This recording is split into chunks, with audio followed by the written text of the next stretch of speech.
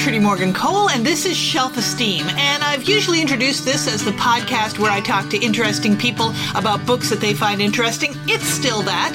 But as I announced last month, I'm doing something new this year where each month I talk to one interesting person and we swap a book that we've each found interesting and discuss both books. So that's what I'm doing today, and my guest is going to be Christine Hennebury. I'll tell you all about her in a moment.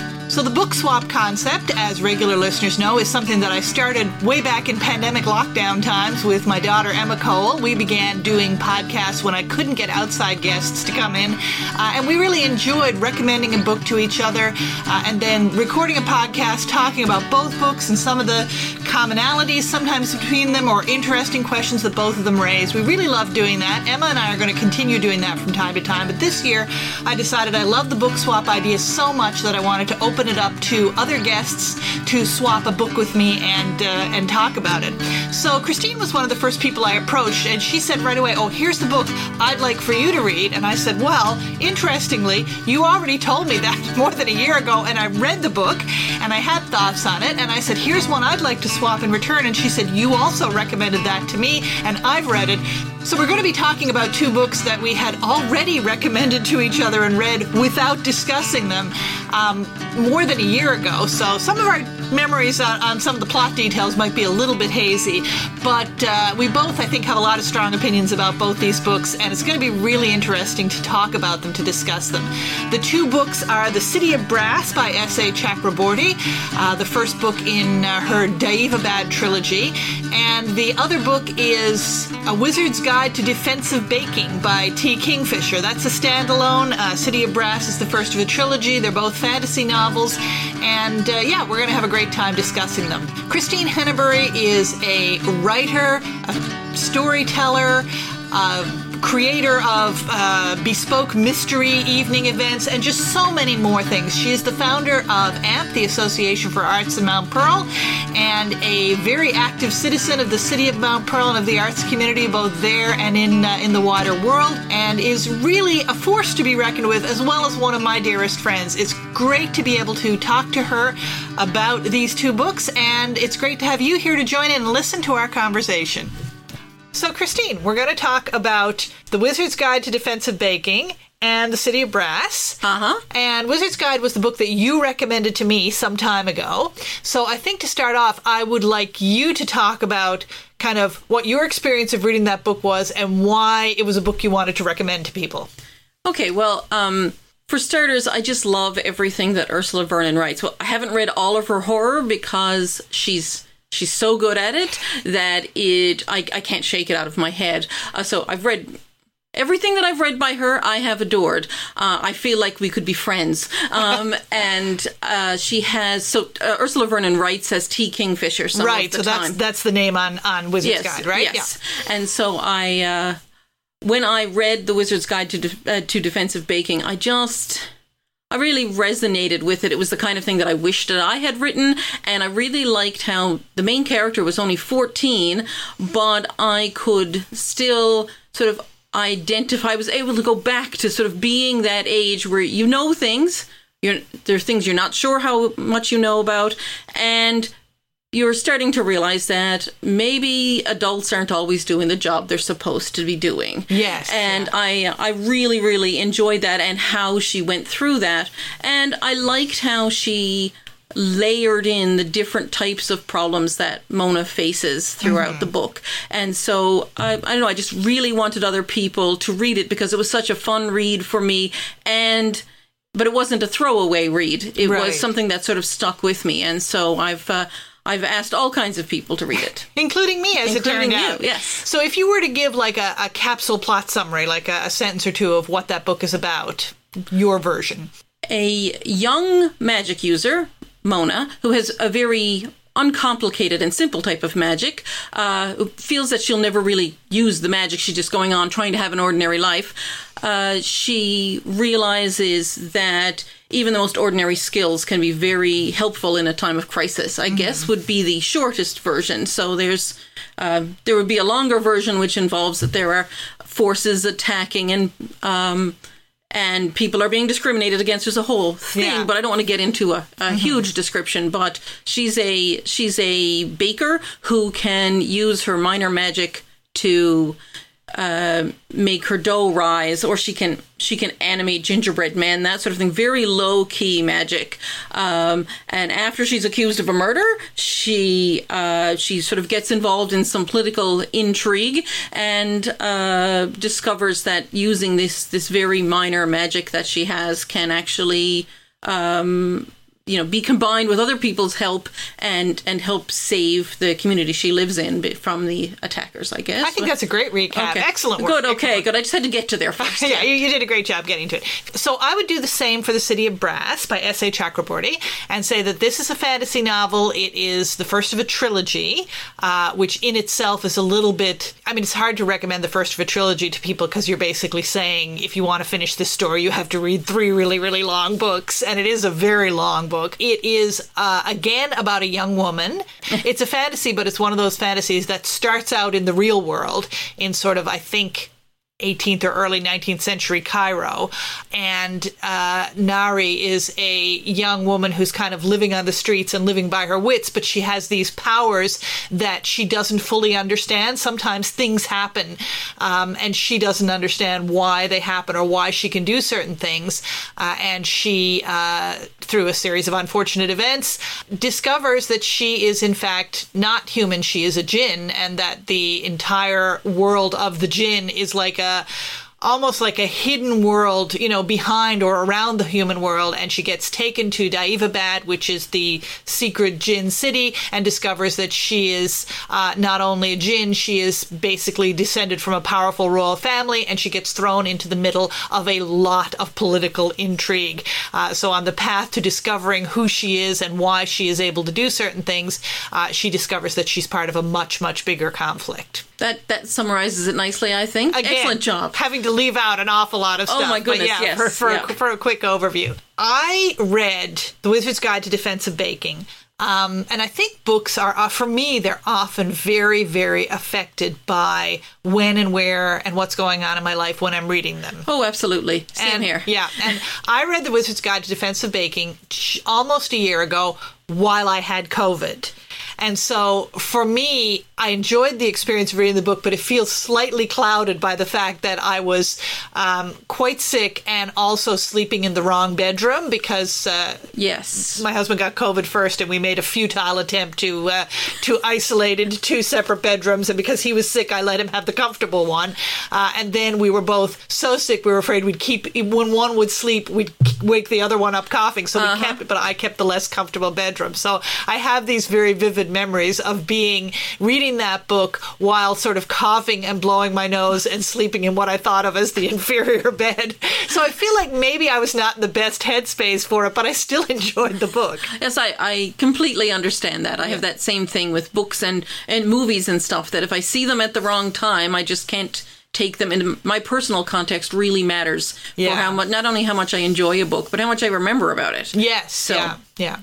So this was the Wizard's Guide was a good book for me, but it was also one that is very closely linked to what I was experiencing while I was reading it. But I did really enjoy it. I think the thing that stands out for me, because I read a fair bit of fantasy. Like, I wouldn't say I read a huge amount of fantasy, but I'm a pretty big reader of fantasy, and I'm always interested in how the author sort of creates the magic system of that world and makes it, interesting. Mm-hmm. And I thought this was fabulous because the whole, all the descriptions of Mona's bread-related and baking-related magic, this idea that this is a world where magic is real and there are wizards and everybody knows this, but most of the wizards have very minor skills that are just things they can use in their daily work. Yes, the wizard who lives in the castle vessel who can boil water for tea. Yes. I mean, that would be an excellent magic as far as I'm concerned. Yes, yeah, very useful skill.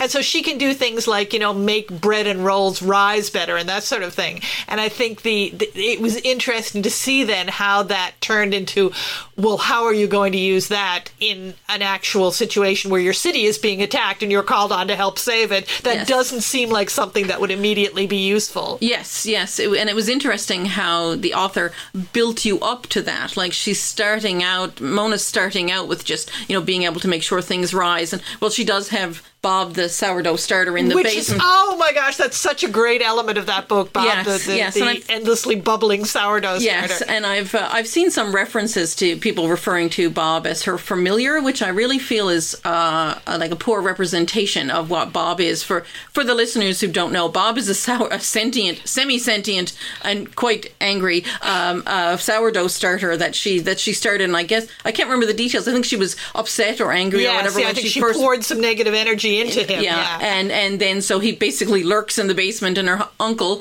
who she lives with her aunt and her uncle, he's afraid, her uncle is, to go down into the basement because Bob is down there, and there's some suspicion that Bob ate some rats last year. And anyhow, so then she ends up using Bob as a weapon at different points. So she's moving through these various levels, and then when she's on the run at one point, she animates a whole little bread circus.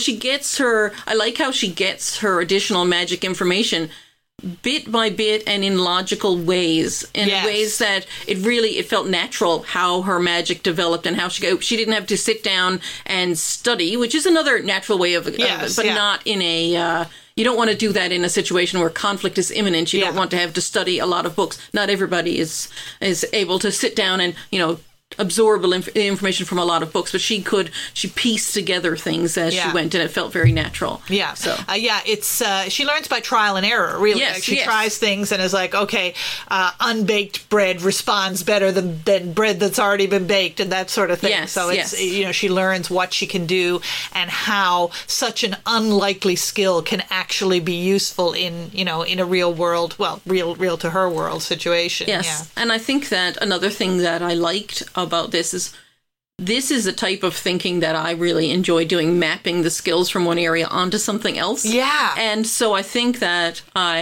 maybe the book just made me feel clever, but I'm just like, oh yeah, okay, yeah, that makes sense. That is something if I had a sentient sourdough, I'm sure I could figure out how to use that as a weapon if I needed to. Yeah. Because I like to transfer skills from one area to another. And so I loved, and just as a detail, like, anybody who's ever had a sourdough starter, I found that a real great example of taking something very everyday and mapping it onto a fantasy world, because sourdough starters really can get out of hand, and you can almost, I can remember there was this phase in the 80s when everyone I knew was sharing this Amish friendship bread, I think it was called, which was basically giving people sourdough starter, and then you were supposed to let it multiply and give so much to each of your friends. And like any pyramid scheme, except this one didn't involve money, it can quickly get out of hand. And I have a vivid memory of leaving it on my counter in the apartment I lived in at the time, coming home after work and finding that it had just overflowed its little container and was all over the counter. Oh my good Lord. I've never made a sourdough starter, and I'm not a big fan of sourdough bread. Sorry team. But I've had that happen with frozen Towton dough that I had bought and put in the fridge, and when I opened it up, it had engulfed many things. My fridge. So the idea of a sourdough starter that can become sentient and take on a life of its own was just a great detail in this novel. Really loved it. The reason I thought of City of Brass, even though in some ways they're very different books, they are both fantasy, the reason I thought of it as a good pairing for Wizard's Guide is because they both play on that same trope of young person, in this case young woman, who thinks of herself as very ordinary, but in fact discovers she is extraordinary and has extraordinary powers, and has to use them, of course. And I think that is such a huge trope in fantasy novels that it's interesting to explore how it kind of works in the worlds of both of these books. So what was your experience with City of Brass? I have a bit of a complicated experience with it. I both really liked it and admired what the author was doing, but I also got very overwhelmed by it because, I have ADHD, and there were an awful lot of details with similarly shaped words. Yes, yeah. That I then had to keep going back to check who I was talking about, or who I was reading about, rather, or who I was considering here. And so I guess, in retrospect, I maybe should have made a few notes as I was reading. But I really enjoyed sort of the flow of the story, but I didn't hold on to the details in the same way. And I part of that just might be the unfamiliar setting. And that was my fear, actually, as I was going. Is this just because I don't know a lot about these things, about this sort of setting? I don't know a lot about this context. These words are unfamiliar to me. Is that why I'm not holding on to them? So, but as a, young woman discovering and developing her powers, just on that front, I did think that was interesting, but I got very, very annoyed by her guide, like Dara, who, I hate that trope of angry guide who has to be mean to you and expects you to know things you couldn't possibly know. Yeah. And I think, it can be irritating all in itself, but I think it might be personal because I often feel like I'm expected to have information that I don't have. And I think that's the whole ADHD thing again, that, that other people have pulled something or gotten something from a situation that I have not necessarily picked up on. And so when I read that, I think it kind of like stirs up something personal for me. Yeah. So I do find it is common, and it's frustrating that someone who already knows is not giving someone else the information that could make life easier. Yes. Yeah. And so I did, I was interested in the process of how she found out more and how, in some cases, if she just asked questions, she could have made her life easier, or if she hadn't immediately put up the barrier. But her barrier and lack of questions made sense because in her previous context, she would have been in danger. Yes. Yeah. And in some of the earlier contexts, when she just asked Dara about something, he just didn't answer. Yeah. So you do get, if people don't answer your questions, you get frustrated and you stop asking. Yeah. So, that it made sense, even as I also didn't like it, that aspect of it. I think if you have that trope of young person who suddenly discovers that they have powers of some kind, or you're the chosen one, or what. I think everybody in the current world, regardless of what you think of J.K. Rowling, thinks of Harry Potter for that. But in fact, it was a trope in fantasy long before Harry Potter. I think of it.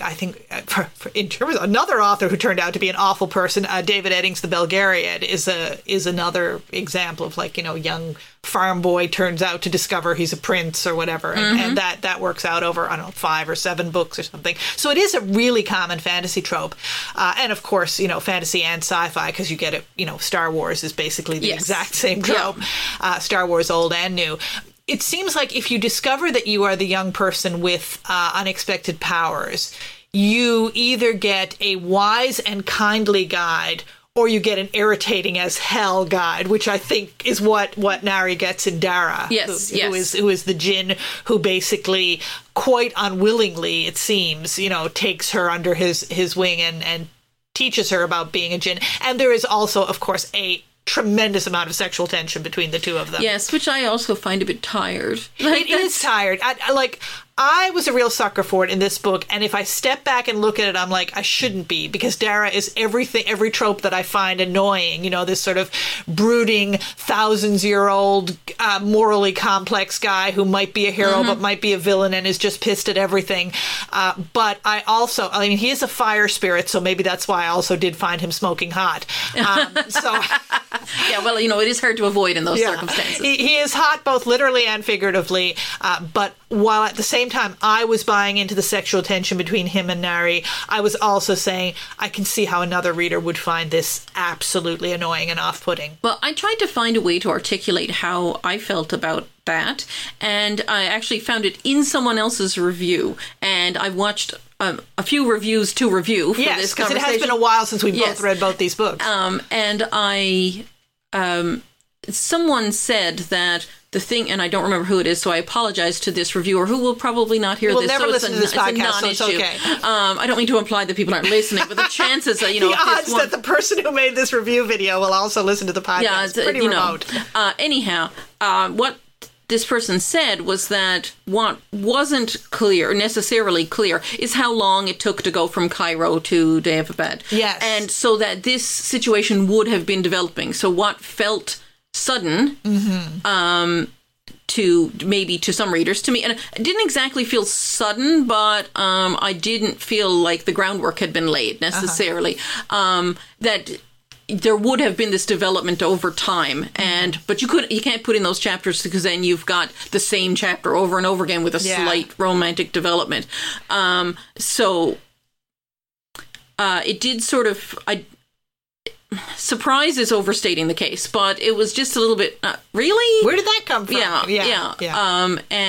But at the same time, I was also kind of expecting it because of the nature of like a lot of books that involve young adult protagonists, particularly with a wise mentor, there is that element in there. Yeah. And I don't love that young adult authors feel like they have to include that all the time, or they don't. I guess they don't all feel that way, but the majority feel. But I also understand that that's maybe what their audience is looking for. So I don't know. It's very complex to write a book, and who am I to say what belongs in there? But I did find that a bit strange, but it didn't take away from the rest of it. And once I got over that bump, I was just like, okay, that's fine. That's the path we've chosen. Let's continue and see what's going on from there. So, well, I want to put a pin in that idea about romance, and romance specifically in YA or in novels that feature young adult protagonists, and come back to it.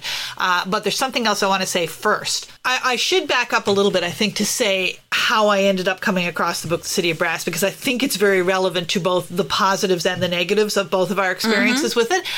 Because I read it at a time when I was very specifically looking for books ideally by non-white or non-Anglo writers about different cultures, and trying not to just stay, so fixed in my own very specific perspective. And ironically, actually, S.A. Chakraborty is a white writer. She's a white woman who's married to a Muslim man, and so her knowledge of that culture comes through having, I think she's converted to Islam, but it's the knowledge of having learned it as a convert, not having grown up in it. And she's starting now to publish under her name Shannon. Shannon, yes. Because she wants to ensure, even though she's always been very clear, she never pretended to be anything other than a white person married to, but that she wants to make it even more clear. Yeah. And I appreciate that about, this. I think so, yeah. Because I did assume it was written by somebody from a Middle Eastern or Arab culture, just because of the name and the subject matter of the book, which is very, it starts in Cairo. Daevabad is a magical place, but it's also very clearly situated within a Middle Eastern and a very specifically Muslim culture. And I feel that I am always actively trying to seek out fantasy that is not just some spin-off of a Northern European medieval world. Because I think for a long time, so much of fantasy was kind of mired in that, I like to discover and enjoy and celebrate writers that are drawing on the mythologies of different cultures other than just European. But it does then create that extra layered problem that you already have especially with big, chunky, epic fantasy tomes like this one. You're going to have a lot of characters, a lot of unfamiliar names, a lot of magical systems and stuff, and then sort of the political factions within court and whatever. And you've got all that layered on with the fact that these are names that you're not familiar with, and they're not even cognate to names in your culture. So I think, I found that with most of the fantasy novels that I've read that are not based in European culture, that there's an element of, there's all the difficulty that you always get with kind of plunging into a fantasy novel and trying to figure out this world. But then the fact that so many of the artifacts and the words used to describe this world are additionally something unfamiliar. So when you talk about the difficulty of keeping track of sort of who's who and what's happening in this book, I found that as well very much. Oh, good. Yeah.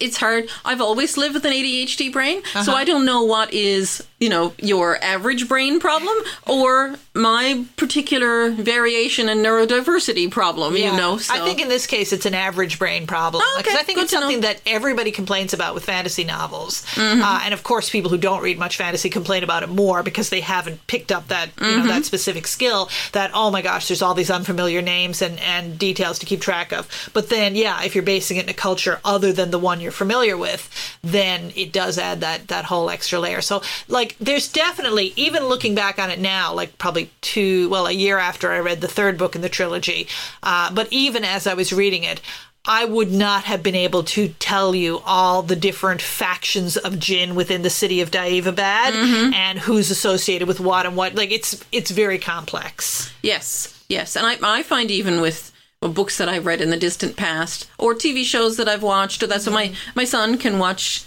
he can see a little segment of a TV show that, in a collection of clips or something, and he's going, oh, okay, that's from the third season when blah, blah, blah, blah. Yeah. And I cannot do that, and I can't do that with books I've read. I have to sort of re-familiarize myself with them, and so this is an even more complex case of that, with your average book, I might remember some, but I would have to sort of go back and try to remember when I read it. If I can remember when I read it, then I can often pull some...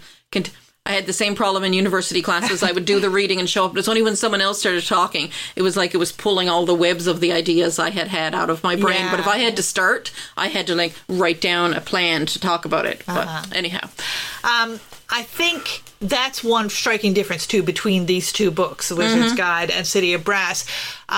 Although both have relatively, A Wizard's Guide has a 14-year-old protagonist. Nari in City of Brass doesn't know how old she is, but she's probably about 20. Yeah. So they're both have what I would call young adult protagonists, but Wizard's Guide is a young adult novel, and I think on that level much simpler in terms of its structure and the world building. It's not as complex and layered, and there's not nearly as much to keep track of or unpick.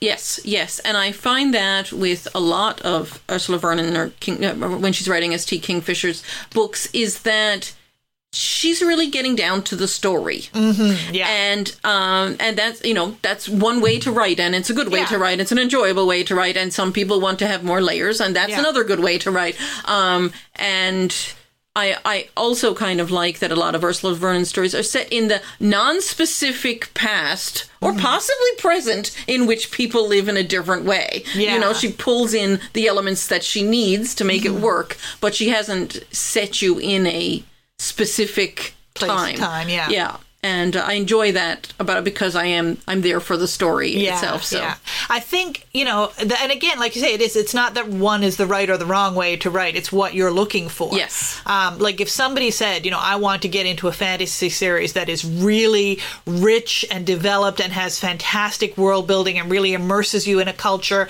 I would definitely recommend the Daevabad trilogy to for sure. City of Brass, because it is all of that, and it's very complex, it's very layered, and the characters are very they're very morally complex. The people that you think are the good guys at the beginning are not necessarily, by the end of the first book, much less by the end of the trilogy, are not necessarily going to be the good guys. Likewise, the bad guys. And, it's really one of those books where you do figure out there are no good guys or no bad guys. Yes. It's much more like real life that way. Yes. Everybody's just trying to get along with whatever information they have. Yeah. Some of them are willing to do more to accomplish that than others. Yes. And I think, in the world of this book, for example, in some ways, it layers, it I guess, maps onto real world concerns and things. And for example, there's a sort of what you think is, these are sort of the religious fundamentalists, the extremist group.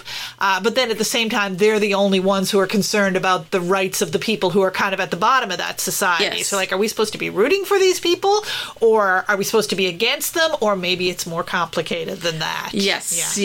I feel like maybe your last option is the one to go with there. Yeah. It's always more complex, isn't it? And even though it's not as, I guess, complexly detailed a world, I think you do get some of that moral ambiguity in Wizard's Guide, too. Because because again, she kind of appeals to the Duchess as, the Duchess is the person in power. She's the one who's going to be able to fix things. But it's not really that simple. It's not No. And there's a lot of talk in the Wizard's Guide about heroes and what makes a hero and how, once someone is labeled, well, there's two things that I really enjoy about the whole hero discussion is that heroes aren't necessarily the person who wants to step up. It's the person who has to step up. Yes. Or, her uncle describes a situation in the past in which, in a military situation, he and his fellow soldiers were not given the resources they needed. And then when they survived the ordeal, then they were given medals because then no one had to ask why they were given a medal or why they were, why they ended up in that situation in the first spot. Well, they're heroes. That's why they survived this difficult thing. You didn't discuss how it became difficult. Yeah. And this whole notion that once you become a hero, then people turn to you for the same thing. And that, that's true of heroes. And it's also true if you're the type of person who steps forward to help, then people like, oh, that's someone who helps. So then you get asked to help with everything. And, it's like that expression that if you need something done, ask a busy person. Yes. Well, why not ask the person who's, binging Netflix? Nothing wrong with binging Netflix, but maybe you could pause for 15 minutes, make these few phone calls, and let the busy person take a nap. Yes, exactly. Yeah. I love the ideas about heroism in Wizard's Guide and the idea that maybe instead of relying on people to step up and be heroes, leaders should be working on creating a situation where we don't need so many heroes. We don't need people to be. I love that idea that, if somebody has to be exceptionally heroic, that's a systemic failure, actually. Yes, indeed. And I really thought that she did layer in a lot of sort of modern concerns in there. Yeah. And these sort of ideas of, well, as you said, with the systemic failures and whatnot, that there's, people shouldn't have to bargain for these basics in life, and that people should be should have the support that they need, and all of these things that are just kind of woven in there are, I think, are very good. And she's very sort of politically active on Twitter, and it's one of the things I enjoy about her existence. It's that she's stepping up. She's ready to say, no, that's wrong. Yeah. And I do love the way that the political concerns get woven in there, not in a heavy-handed way, but like this whole idea that this is a society where everybody has always known that there were wizards and magic users, and suddenly there's a move to get rid of the wizards and magic users, and the way that people are turned against their neighbors, and that prejudice becomes, oh, well, we've accepted these people, but we've always been a little bit suspicious of them, and now when it's suddenly socially acceptable to hate them, some of us are going to do that, because it turns out we've been like that all along. Yes. And, everyone's looking for, not everyone, but lots of people think that in order to get ahead, they have to step on someone else. Yes. To get that little bit higher. And so they're waiting to see who they can step on without repercussions. Yeah. And that's an unfortunate fact of some humans' existence, that they're waiting for that chance. So. Yeah. I think two things from earlier in the conversation that I want to come back to.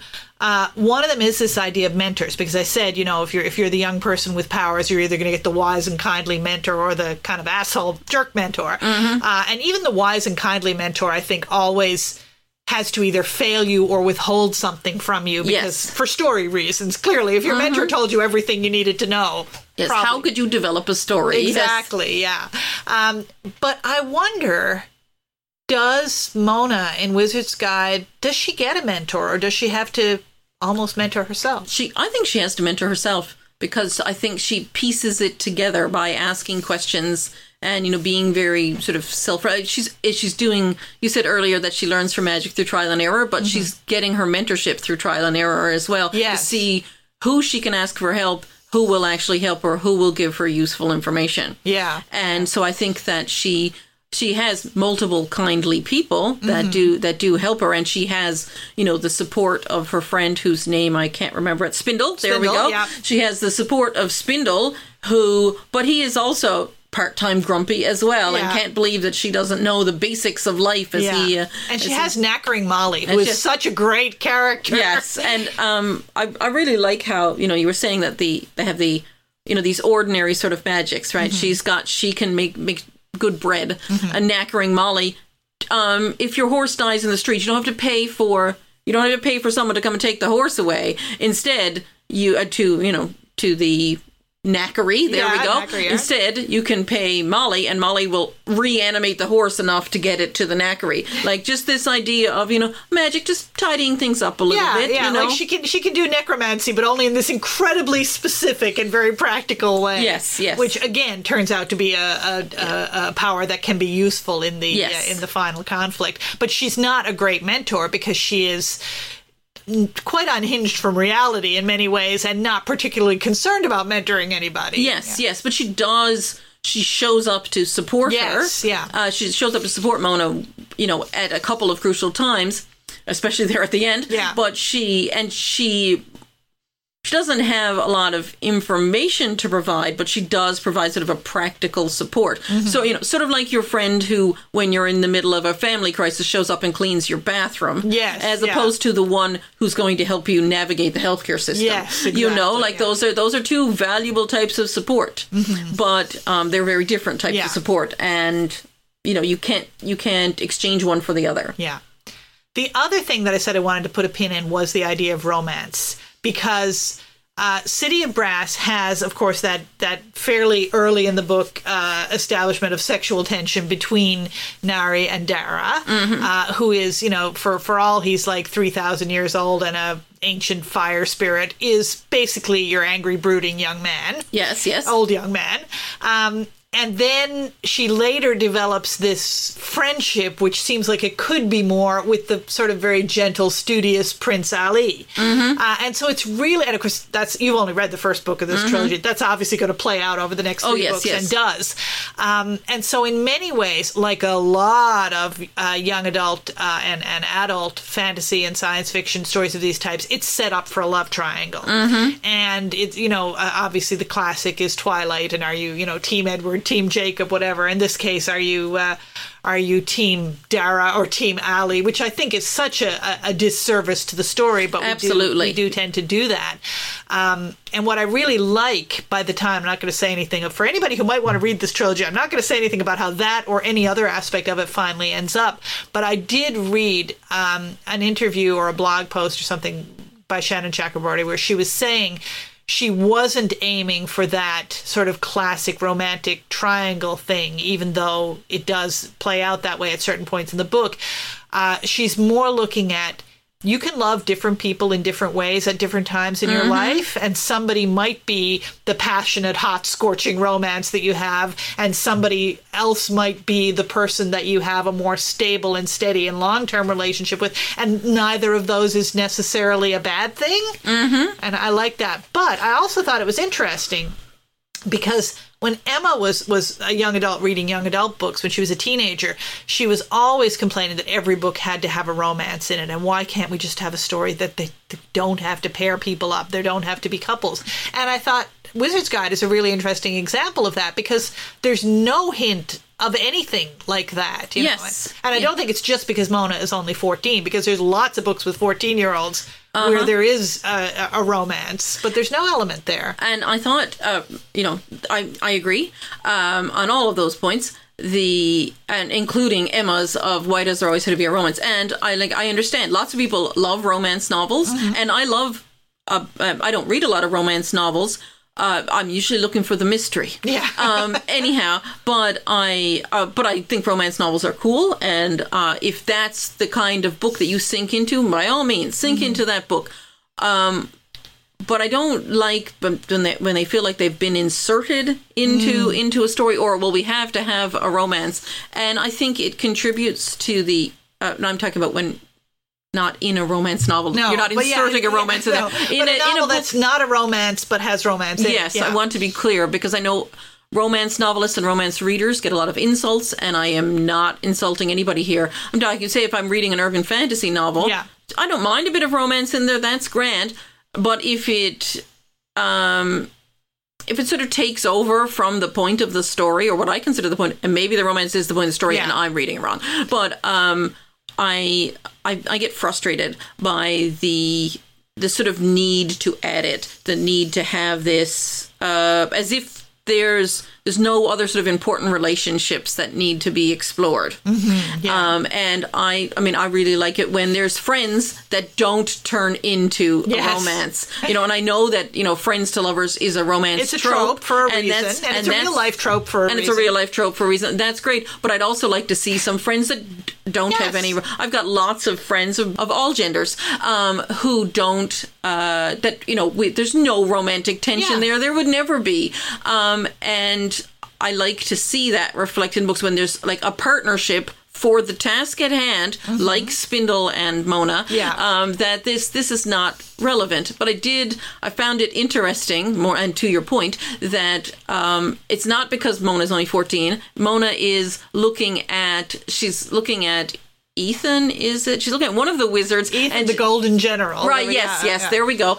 And she's describing him as having hair the color of cinnamon rolls and skin the color of melted butter, or maybe the other way around, I don't remember. And then she's like, why must I resort to pastries for my description? And I just really loved that, because she's clearly having some of these feelings, but they're just not relevant to the task at hand. Yes, exactly. And I thought that was deftly handled. Romance can be a really important part of a story, but you can tell a good story without tacking a romance in there to attract whatever group of readers you think that's pulling in. Yes. Because if you're hitting your real audience, your true audience who's, you know, looking for your type of work, tacking on a romance, or if you're writing a romance, tacking on a mystery, is going to put those people off more so than drag them in, you know, because you won't be able to do it authentically. And I think that's the thing when a romance is, I mean, Chakraborty, it is authentic how is developed, and given the cultural context, there's lots of discussion at the beginning of the book about how, you know, she should be married, or she should be, and, you know, normal, the cultural expectations of that age would be that there should be a partner in her life by this point. So it's handled quite, Chakraborty's not tacking it on here, but I have seen it in lots of books and was like, why can't they just be partners doing the thing? Why does this romance feel shoehorned in here? I've definitely had that experience. I think I've had it more with TV series than with books, where it's been established that these characters are friends, and that's okay. And then, did you watch Warehouse 13? No, not yet. Okay, well, I'm not going to spoil it for you, but I will say that is an example of something where I felt a romance element was shoehorned in where it did not need to be, just because, oh my gosh, we have to, you know, there has to be sexual tension. It has to be paired off at some point. I listened to a Supernatural podcast, not about the show Supernatural. Right, it was a podcast about the Supernatural, not the series. There we go. And it was, say, 4 seasons or 5 seasons, listening. And in the last episode, the narrator of the episode suggests to the guy who he was the expert that they run away together, and it was where did this come from? I actually looked on my podcast app to make sure I didn't flip to another podcast, because, you know, some people have series in which I'm telling this story, and then it's like, did I use someone with the same, like, now she's playing a different character with the same, you know, she's using her own voice to play a different character. But no, it was this. I'm just like, did I miss it? Like, it took me maybe 20 minutes of like scrolling around trying to check things and looking online to see if I had somehow missed a season or whatever. No, but there was lots of complaints online that could they not think how to end this? And that was... And I think that's the classic problem when a romance feels not organic and kind of shoehorned in there, like, oh, we've got to have a romance. I feel like the romances in City of Brass are very organic. They did kind of jump at that one point, but once that, like I said, once she made that decision, then. And I also thought it was great. I loved with Wizard's Guide that she didn't feel the need to shoehorn in a romance or create a romantic tension either between any existing characters or create a whole nother character for Mona to fall in love with. Yes. You know, I thought that was great that wasn't done. And that kind of when you said, you know, if that's the kind of book you're looking for, that leads into my last question, which is. And I'll say for my book, but I'll ask you to say for your book, what type of reader would you recommend a Wizards? I know you said you love to recommend it to a lot of people. And I think we have done a good job of not giving too many spoilers here, so both books are still open for your reading pleasure. Well, to people who are looking for a quick, enjoyable read and like low-key fantasy, there's not a lot of I won't say there's not a lot of world building, because she clearly knows all the pieces of her world, but you don't need to know a lot of information to follow the story. Yeah. And to people who, my sister once described her husband's taste in movies as, kid does something amazing. That was what he really loved, when kids do something amazing and, save the day. And so, but if you like unexpected character does something amazing, then this is a really good book for you. Yeah. And having had it recommended to me, I would agree with that profile, because I enjoyed it, I think, for those reasons. I would say I would recommend City of Brass highly, but I have only recommended it for the most part to people who are pretty seasoned fantasy readers. And especially if I know that they like kind of epic saga fantasy and are prepared to take that deep dive into, it's a 500-page book. And so it's about a 1,500-page epic that's going to have a lot of story, a lot of world building. And if you are interested in exploring fantasies set in cultures other than sort of generic medieval Northern European, and you're prepared to take that deep dive into, hey, there's going to be a lot of Arabic sounding names in here, or a lot of aspects of a culture that maybe you're not familiar with on top of the fantasy world. If you're up for that, and you like a good fantasy adventure with a strong female character and don't mind a bit of romance, then yes, I would highly recommend City of Brass. Now, it's interesting that you say who you would recommend that to, because I don't actually read a lot of fantasy, and I don't read a lot of heavy world-building books. Yeah. But I did enjoy this for the story, although I did have to sort of I had to sort of get past some of that. Get past is really overstating the case, but I had to say, okay, I'll gather the details that I need and go on from there. And I admired the world building. So I would like to add a caveat that there's a very good story. Even if those things might turn you off, the epic nature of it, then I think that that this would be good for you, even if those aren't your usual sorts of things. So. Thank you so much for discussing these two books that we have book swapped with me. Is there anything else you'd like to say before we wrap up about either book? Not really. No, I think we've covered everything. I enjoyed them both, and I'm glad to have been invited to be on your podcast. And so thank you, and thank you for introducing me to the City of Brass book. And thank you for introducing me to, and that I should say that unlike you, I hadn't read anything else by T Kingfisher or Ursula Vernon, so it did intrigue me enough to want to read something else by her. If you were going to recommend something else by this author, what would you recommend? Is there something you would recommend? Ooh, where would I even start? Well, she has a series. Well, I think it's a 2-book series, maybe 3-book. That's called something like the Clock Tower Wars or Clockwork Wars. I'm not sure. Anyhow, and it is set in a sort of similar world. Oh gosh, just really anything that she's written as T Kingfisher that's not horror. She writes horror, but I will not be reading horror because she's very good at it. Yeah. And she has short stories that she's written as this. So I should say there's not one in particular I would read, but I did very much enjoy the whatever it is books, and I just really, really enjoy her work, and I would recommend it to anyone. If it sounds appealing to you, yes, dive in. There we go. And of course, Shannon Chakraborty has written the 3 books in the Daeva trilogy: City of Brass, Kingdom of Copper, Empire of Gold. Everything is like a place and a metal.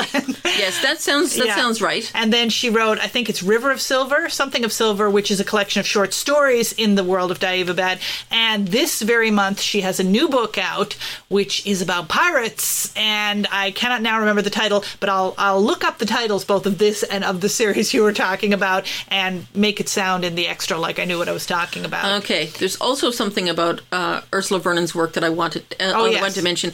In some of her other novels set in this non-specific fantasy world, very specific to her, not specific to me, she has these creatures called gnolls, Gnole.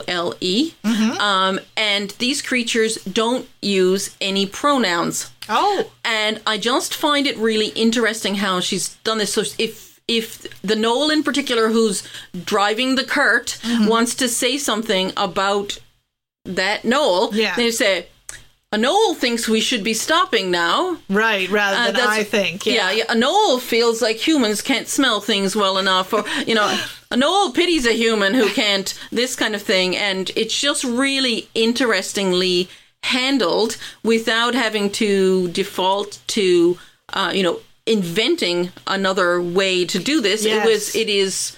She's handled it really deftly, and it was just really, really interesting because there's so much discussion about gender and how to use pronouns now. And I want everyone to be able to express themselves in the way that is truest for them, and to have this example of how people can talk without using pronouns at all.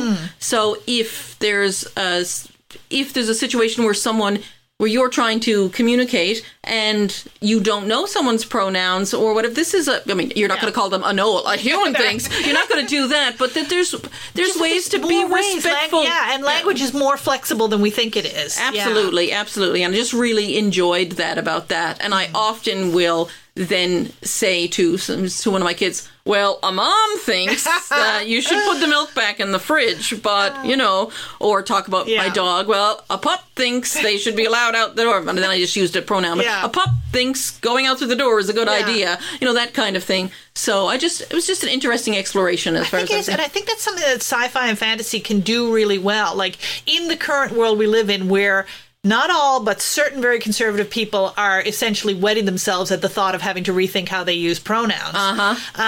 It's interesting because sci-fi and fantasy writers can create other worlds where maybe we don't use the same pronouns. Or yes. Have you read any Becky Chambers, first of all? No. Oh my gosh. High recommendation for Becky Chambers, but particularly for a short and easy read. To dip your toe in and see if you like her writing. A Psalm for the Wild Built, the first of her Monk and Robot series. And in that world, there are male and female, and there are non-binary people, and the main character is non-binary, and it's just very much taken for granted. And the way in which Dex, the main character, uses pronouns and other people use pronouns to refer to Dex is just so matter of fact and a non-issue in this world that I just thought it was really nice to say, okay, well, we're going to look at this futuristic, lightly sci-fi setting and say, yeah, maybe they could do this and it wouldn't be a big deal. And it's one of the things that I think sci-fi and fantasy writers can do really well. Agreed. I gave a talk at Sci-Fi in the Rock many years ago, 7 or 8 years ago now, and I was using examples of various storytelling and that kind of stuff in various sci-fi series and fantasy series and whatnot. And basically my conclusion was we're inventing whole new worlds. Why do we have to use the stereotypes that exist in ours? Why not rethink these things and see... why not tell stories of possibility instead of limiting? If we're moving into a whole new world, why do we need to limit ourselves to things that are possible or currently existing in ours? We can use some of those things, but we can expand beyond them. So why not do that? Exactly. And I love when that shows up in very ordinary ways in books. If we can imagine a world with sentient sourdough starters, we can also imagine a world where we don't have the gender binary for everyone. Oh, my heavens. Yes, please. Bring it on. All right. Thank you so much. That's a good point to wrap up on. All right, thank you. That wraps up my book swap conversation with Christine Hennebury, discussing The Wizard's Guide to Defensive Baking by T Kingfisher and City of Brass by SA Chakraborty. And to go back to some of those book titles that we forgot while we were carried away with our conversation, the T Kingfisher series that Christine also recommended is the Clocktar War series, and the new Shannon Chakraborty book that I could not remember the name of, the one that's coming out this month, is The Adventures of Amina al-Sarafi. And I will, as always, put up show notes listing all the books we discussed and sometimes other tangential things that came up. There will be links to everything, so if you heard something but you don't know how to spell the author's name or can't remember it, just go to my website, trudymorgancole.com, click on the Shelf Esteem link, and I think it says either Shelf Esteem or Podcast link, and that will take you to a page that will have show notes for every episode of this podcast. I'm going to be back next month with another book swap that I have lined up with another fantastic guest. If you're really enjoying these and you think, I would love to be a guest on this podcast, I would love to recommend a book to Trudy, have her recommend a book to me, and come on and talk about them. The same website, TrudyMorganCole.com. You can find my contact link. Send me a note with a suggested book, and maybe we'll be able to work something out. Thanks to Christine Hennebury for being such a great guest. Thanks, as always, to my son, Chris Cole, for production work on the show and also for the opening and closing theme music. Most of all, thanks to you for listening. Read a good book. Build your self-esteem.